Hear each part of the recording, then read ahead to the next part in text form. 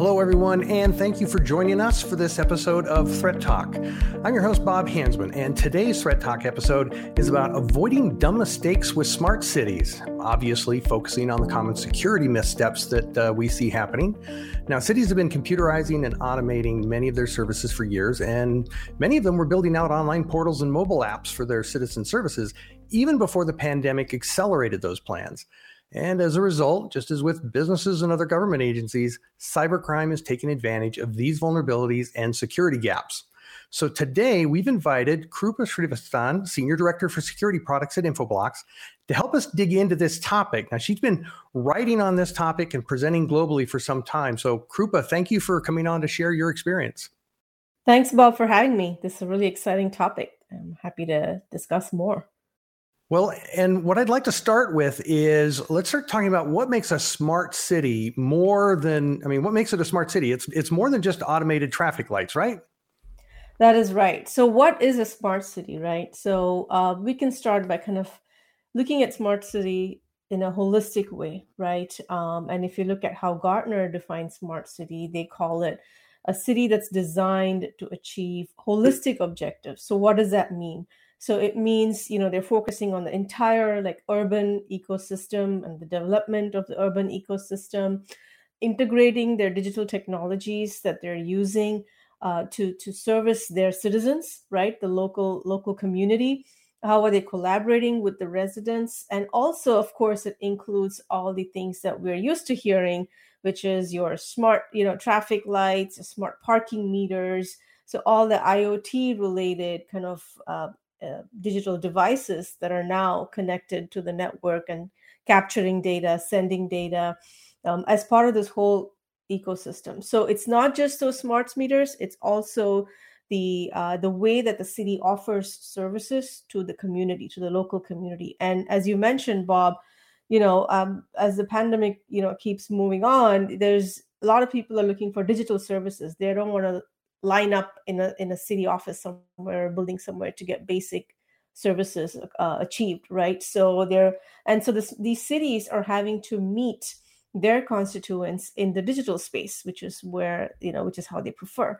And so that also constitutes a smart city. And granted, different cities are on different parts of their journey, like they're in different stages right now. Some cities are obviously more digitized and leverage all of these smart meters and smart devices more so than other cities, but most cities are on that path, right? Especially the larger cities. And it's global. It's not just US, right? It's globally. A lot of cities have projects and initiatives around digitization. Yeah, I like the holistic reference that you made because one thing I want to make sure everybody's aware of is, we can talk about how certain devices can become smart, like traffic lights. First, they were timed, and then it's late at night and you're on your way home from having stayed late at work and you're sitting at a light and it's red and nobody's coming the other way because it's late and the traffic's not normal, but the timing was set up based on the average daytime amount of traffic and the way things flow.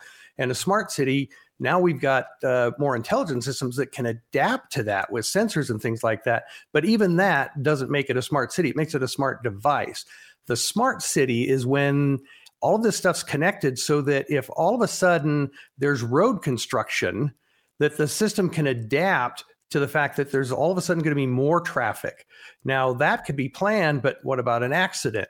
What about when you have multiple systems coming together, like on a lot of larger coastal cities, you've got people that they're using traffic lights to get to the ferry. They drive their car onto the ferry.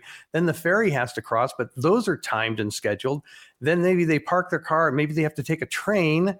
There's so many different systems that they work together. And that's what I want to make sure everybody understands that,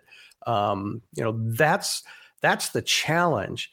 But one thing you didn't mention that I thought for sure you'd talk about, because you talk about this a lot, is IoT, the types of things they're putting. Smart cities are one of the biggest consumers of true IoT. Isn't that true? That is correct, right? It's a lot. There is a lot of IoT devices in use in these smart cities. Now, there's some data and statistics that show that there is going to be more than 9.7 billion IoT endpoints that will be generating data. in smart cities by 2029. So this could be data that's as a result of embedded sensors, like you talked about, automatically adjusting traffic lights, waste management, waste collection, and other services for more efficient operations. And as we see more extreme weather events and disruptions globally, I think these sensors become even more important, right? If there are any local activities like fires that you see in California, things like that, how can you get that information out to the community, to the first responders? All of those things can be enabled by these smart IoT endpoints and devices. And so we're just going to see an explosion of these type of devices. So a couple of examples, if you look at Dallas, right, in Texas, obviously we all know Texas is an arid region with not a lot of rainfall. And one of the Dallas's primary concerns is water management, right? So what they're doing is they're adopting a smart water monitoring system where they can track usage throughout the city. And these will be able to detect leaks. Like these systems and sensors will be able to detect any water leaks to minimize wastage and things like that. And all of that information, will be processed by the city's water department for them so that they can fix any issues quickly. So that's just one example of how these sensors are working to make these cities more efficient, right? And there are many, many, many other examples, right? For example, self-driving cars. We keep hearing about self-driving cars, and in San Francisco, they're looking at a vehicle grid for self-driving cars, right? And so you know exactly kind of the traffic patterns, where congestion is likely to happen, things like that. So a lot of great, exciting examples. Yeah, and I've seen them on the emergency side as well, where you mentioned the arid environments. I know there's a couple of municipalities that I've talked to more on like a county or state level, where they've got sensors that they put up in the mountains that let them know that all of a sudden a dry riverbed is getting flooded and they need to prepare for it in the city. And so they have to automatically have certain sewer systems adapt to be prepared to receive that much water so they don't end up backing up into other systems and things like that. So disaster response, adapting to just human changes in behavior, it's the adaptability. But this is kind of where I think we're going to get into the meat of the security issue. The question I had lined up to ask you is, what are some of the unique challenges to a smart city? Now, that's kind of a loaded question. What are the unique challenges for a smart city security team? What are they dealing with? Is it really unique? So in certain ways, it is unique simply because the amount of non-standard, diverse endpoints in these smart cities is significant, right? It's different from your standard kind of enterprise or an organization that is, maybe a financial organization or a retail or something, right? Here in this situation, there are a lot of diverse endpoints, like we talked about, IoT devices, and almost like smart city is almost exclusively dealing with remote devices, right? And they are kind of on the leading edge of IoT. So the biggest challenge in that scenario is visibility. Just knowing what devices are on the network and gathering data is a huge challenge, right? Especially when you don't have standard devices. So visibility is a top concern. And related to that is management of all these devices, right? How can you make sure that the data, or the devices that are connecting are managed efficiently, are up to date in terms of if they need to be patched, for example. Many of these devices are non-standard, so you may not be able to deploy too much of security software on those devices as well. So you have that issue. And then finally, just the data collection, right? These sensors are there for a reason. They are there to gather real-time data and send it to a centralized server or something where that data is analyzed and processed. How do you keep the integrity of that data, and how do you secure that data when the line between the physical and the digital worlds are blurring? So I think that's another huge challenge for smart cities. And a lot of these systems could be mission critical, right? Like for your traffic lights, if they malfunction, you're going to have accidents, right? So reliability, right, on all of those things are super critical. I mean, these are similar challenges you see in other environments, but in smart cities, it becomes very acute, and it becomes mission critical. Yeah, it's almost more a matter of scale. So it's technically the issues like patching and stuff like that are the same, but the scale and the fact that so much remote, I think the remote aspect is the one that kind of shocked me the most when I got into it, because I thought, well, you're just VPN and you own that traffic system, right? Yeah, but every traffic light is an IoT device. Every parking meter, every water meter on every building and home. There's just everything is remote. So two things that stood out to me. Number one, in a corporate or even a lot of government agencies that I've worked with, they have a lot of stuff on their network and they have a lot of remote stuff, but it's not, most of it's connected to the network. Here, almost everything is not connected to the network. Almost everything is remote. And so it's that scale alone gets to be a significant challenge. And then you highlighted, of course, the fact that you can't put security on a lot of these devices. They're proprietary, locked-in devices. Part of their security benefits, security features that you can't modify them, like my iPhone. I can't do anything to it because it's supposedly safe. So you kind of have to trust the vendor. But that kind of leads to the whole downside, the impact thing. Anybody who's watching the picture here can see the gray hair. I've been in a few organizations in my time, and in any one, they have a couple of systems that are considered mission critical. And there's a lot of other systems that if they go down, there's a department who's a little frustrated or something like that, but they're not considered mission critical to the overall organization. In a smart city, practically every system is mission critical for somebody, some of their constituents. It's only affecting one neighborhood out of 14, major zones that we have. Doesn't matter. That one, it's mission critical for them. And so any outage is a significant problem, acutely painful, political repercussions. So there's that scale too that, if you love working on stress, work for a municipality, smart city, and try to keep that secure. But you mentioned vulnerabilities. I want to let's pivot on to the gaps, because there's so much going on. And I've seen some competitions. Actually, Europe's been doing a lot of big pushes. Copenhagen, Antwerp, Amsterdam. I've been looking at some of their programs. They actually have like financial incentives to get people, just anybody in the country, if you've got an app that you think of that can help, and they're not even saying it has to have to be an app that does this, they're leaving it wide open. Submit your ideas for new apps and we'll help you fund it and build it.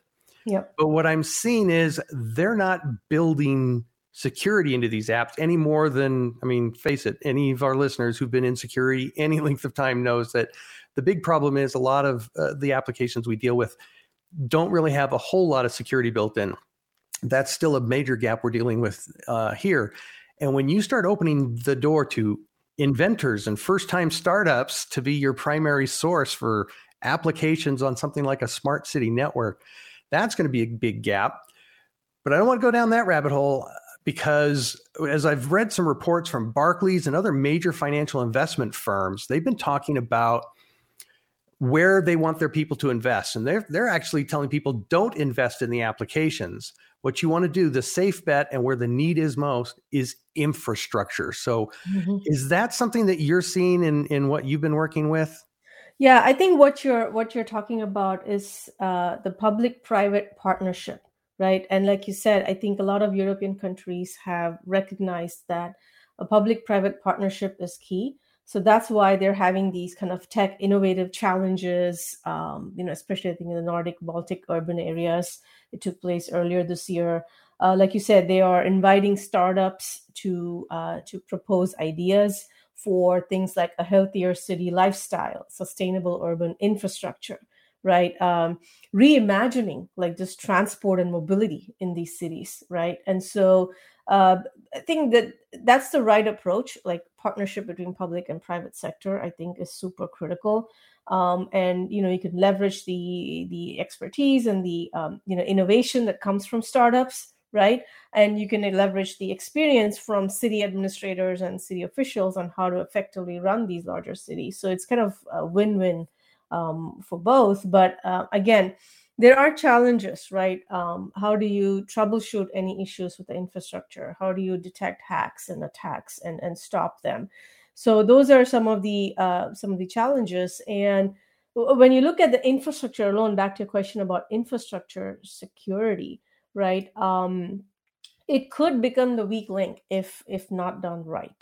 And I think interconnectivity is super critical, but also there should be some level of foundational security that can be leveraged in a smart city environment. So what I mean by that is, like we talked about earlier, these devices, the endpoint devices or whatever, the smart sensors, they are not built for security. They are built for scale. They are built for the particular function that they were designed to do, right? Security is generally an afterthought. It's non-existent. So where else in the infrastructure can you bolster security? And one of the ways, one of the areas in the infrastructure that supports these IoT devices or the smart sensors is DNS, right? Because either these are IP-enabled devices or they connect to a gateway that is IP-enabled. And so, when it's IP-enabled, it does DNS requests. It uses DNS to, to connect, to go to a server, to send data back and forth,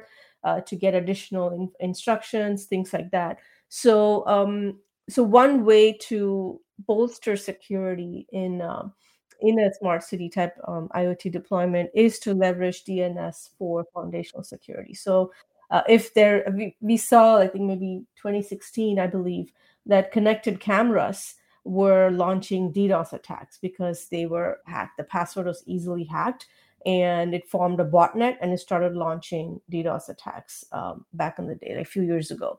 So when you leverage DNS security, things like use threat intelligence to make sure these devices are not connecting to a known bad destination and or not forming a botnet, you can actually stop things like botnet formation or having data exfiltrated to an external destination from these devices, right? So, or general malware related, negative impact can be minimized when you use DNS-based security. So I think that is kind of like a baseline that you can that smart cities can do to make sure there is some amount of security in these IoT environments.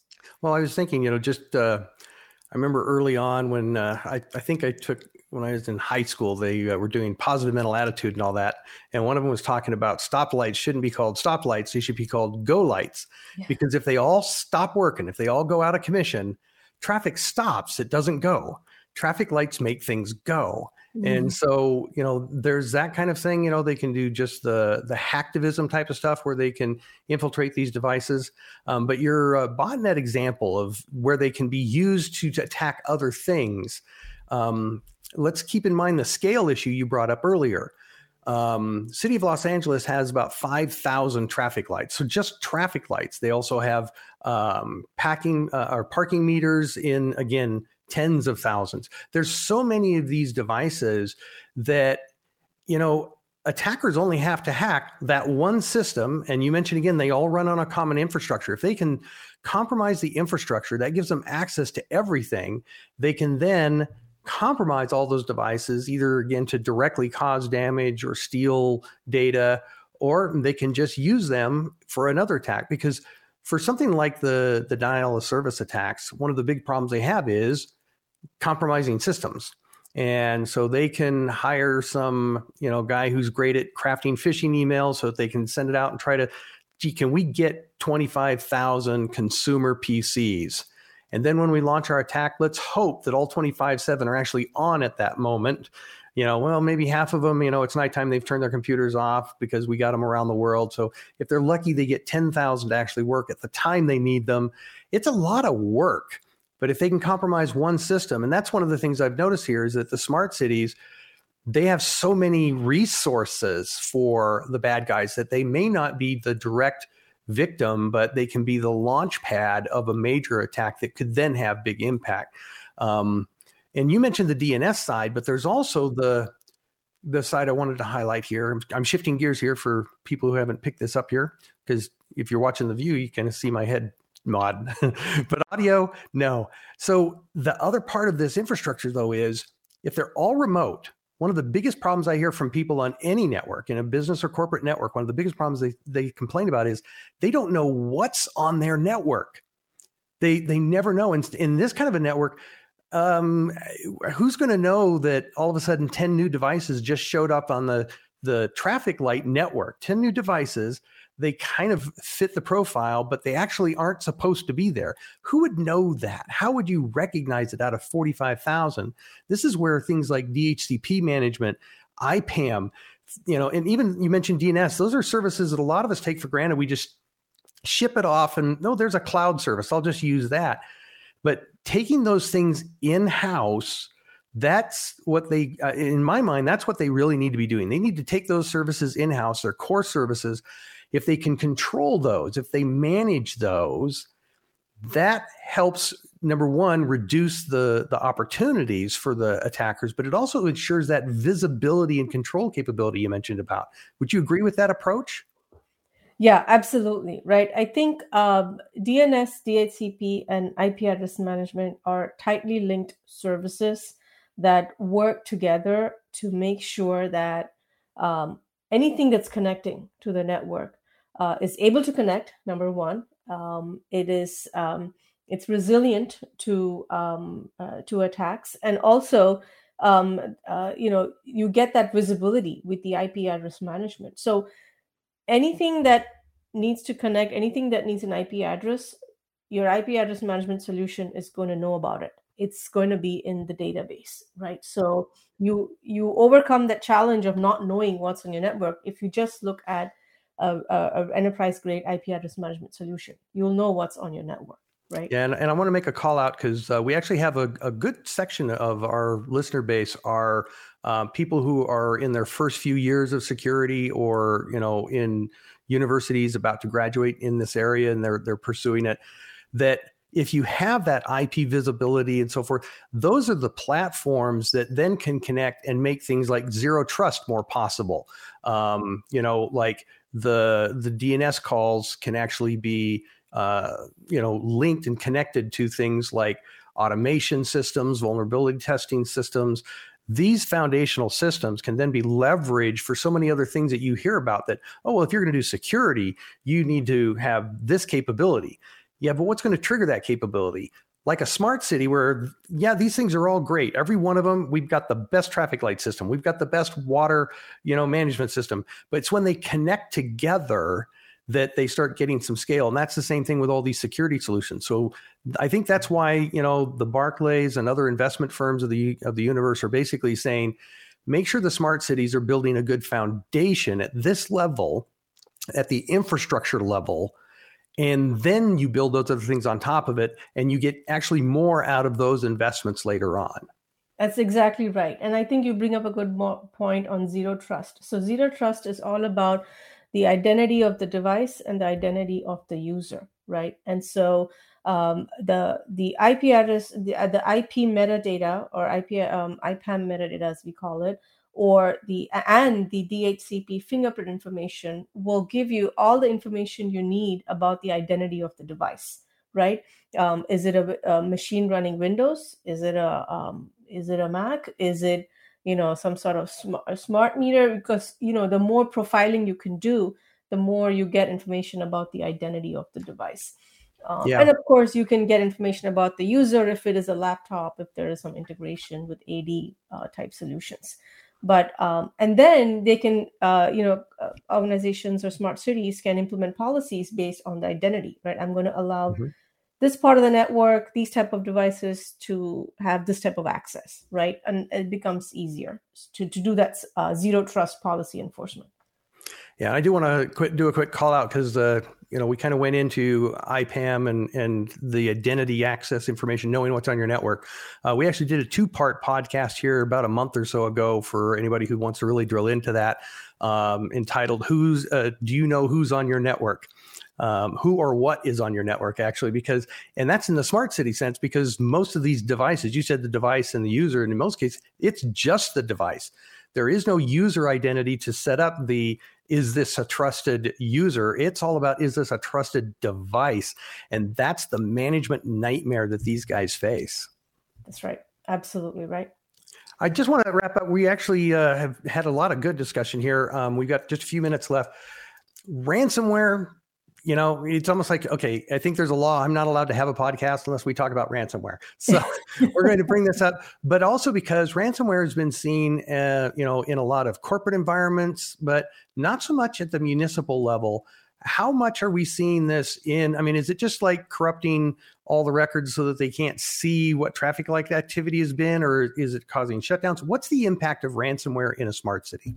So you'll be surprised that there has been a lot of ransomware attacks on cities in the last 2.5 years, right? And it's not like for any fault of the city, but it's just attackers have gotten more creative, right? And so back in December 2019, one of the cities in Florida was infected by Maze ransomware. For those of you who remember the Maze ransomware pop up its ugly head like a year and a half ago.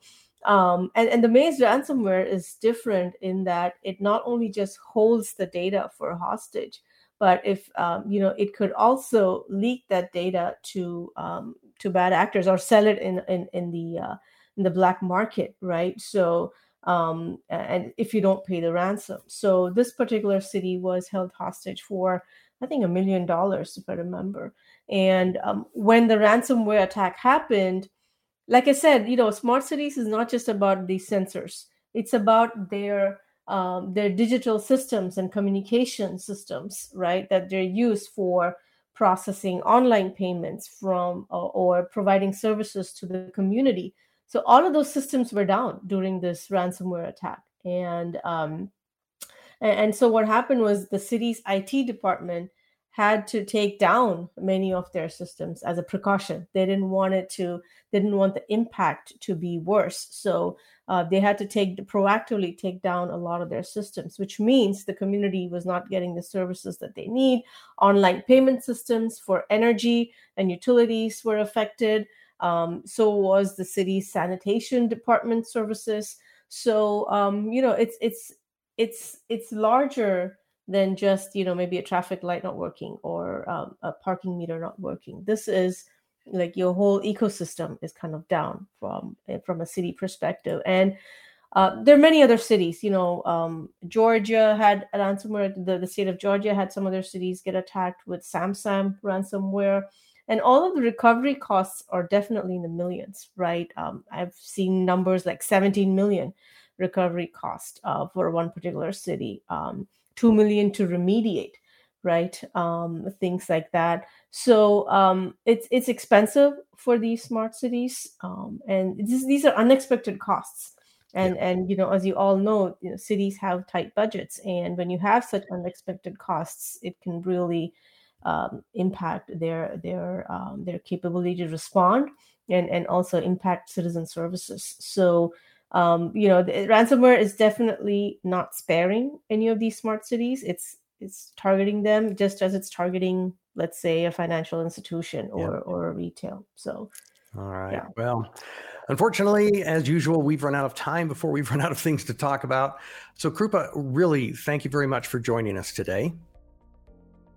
Happy to have the conversation. Yeah. And I'm glad we were able to get you to fit us in, because I know you've been really crazy busy the last few weeks. And thank you to all of our viewers and listeners for your time.